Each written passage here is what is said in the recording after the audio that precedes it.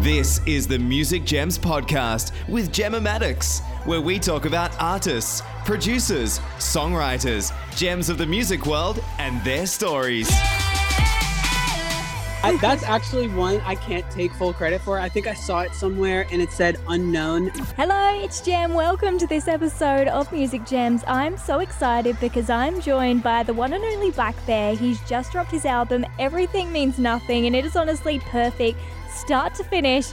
Have a listen. He is joining us right now. Hey, Black Bear, how are you? Hey, how are you? I'm good, thanks. How are you? I'm doing okay. I'm just, today's like my day off, in quotes. So I'm just chilling and like basically taking it easy. I've been filming music videos every day for like 2 weeks now, I feel like. And that means I've had to get COVID tested every day for the past 2 weeks. So that didn't feel good. Oh, no, it looks painful, doing the COVID test. Yeah, up the one up the nose where they pick your brain. Yeah. It's insane. And congratulations on your new album, Everything Means Nothing. The songs are so amazing on there. And what was your experience like working on this album compared to your previous ones? This one really, like, I think in the past I've been very like, I'm kind of in this dark place and I can't get out of it and I'm just going to kind of cry about it. And this album, I kind of was like, I'm in a dark place, but I'm pulling out and I'm persevering and like I'm going to dance through the physical pain that I experience and like the emotional pain and kind of like, yeah, it's like a therapy album for sure. You can definitely hear that in your music. My favorite song on the albums, I felt that. And when I was listening to it, I was like, oh my God, because it's so deep, but the way you express and the lyrics, it's just so amazing. That's really like what I meant, like the crying, the dancing through the tears is really like, that's what I felt that is all about completely. And then with the production as well, it's like really happy and stuff like that. Like, yeah, it's just perfect. And what's your favorite song on the album? I think my favorite is Sobbing in Cabo, just because I really love the beat so much. It just reminds me of like, if I were to write a song today for the Smiths or Morrissey, I would probably like pitch them Sobbing in Cabo. It's such a good song. And how does it feel as well that the album's out? Because you gave us a taste last year of Hot Girl Bummer when that was released, and now it's like finally out in the world. I know, it's like, it's been a really slow process. I've never really done that. Like, I know a few other artists, like Halsey kind of did that with Manic, where she had Without Me on the album, and it was like a whole year or two later. And like, so I've never done that before. But it felt right, because when I made Hot Girl Bummer, it was like, okay, I'm going to be in album mode. And this is like how I might as well start on like a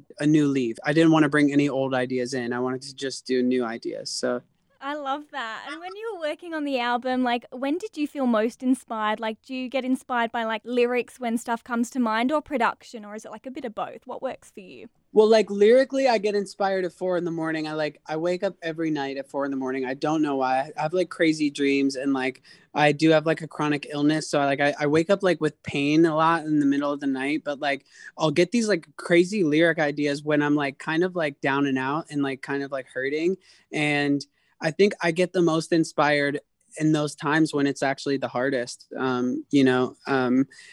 also like, but then like, the production's so happy because during the day I'm like spending it with my kid, and like it's not nighttime anymore. And like my mom always said, like everything's looks darker at night, everything looks worse at night. So it's kind of like how the album happened. Yeah. And you collaborated with Lau for If I Were You. What was it like working with him?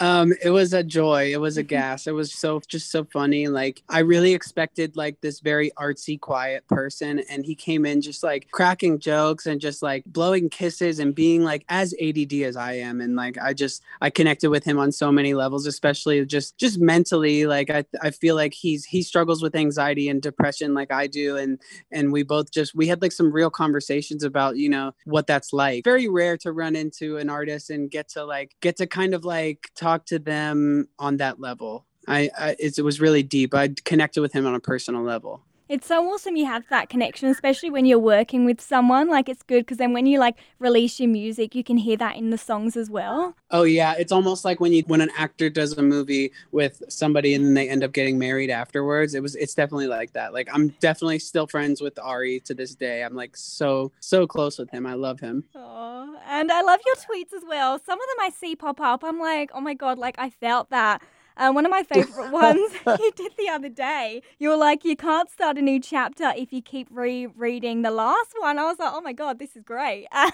What inspires you? I don't know where. That's actually one I can't take full credit for. I think I saw it somewhere and it said unknown was like the. So I didn't even know who to quote, but I was just like, I just kind of put it in my own words and like put it out there. So I can't take full credit, but that is a good one. That is a really good one. It's so true though. Like. Yeah, you can't keep going back to the old stuff. Thank you so much for the chat, Black Bear. It's been awesome chatting with you for the rest of your day, and I can't wait to see all your music videos that are coming out, and congratulations with everything as well. Thank you. What a good combo. Thank you.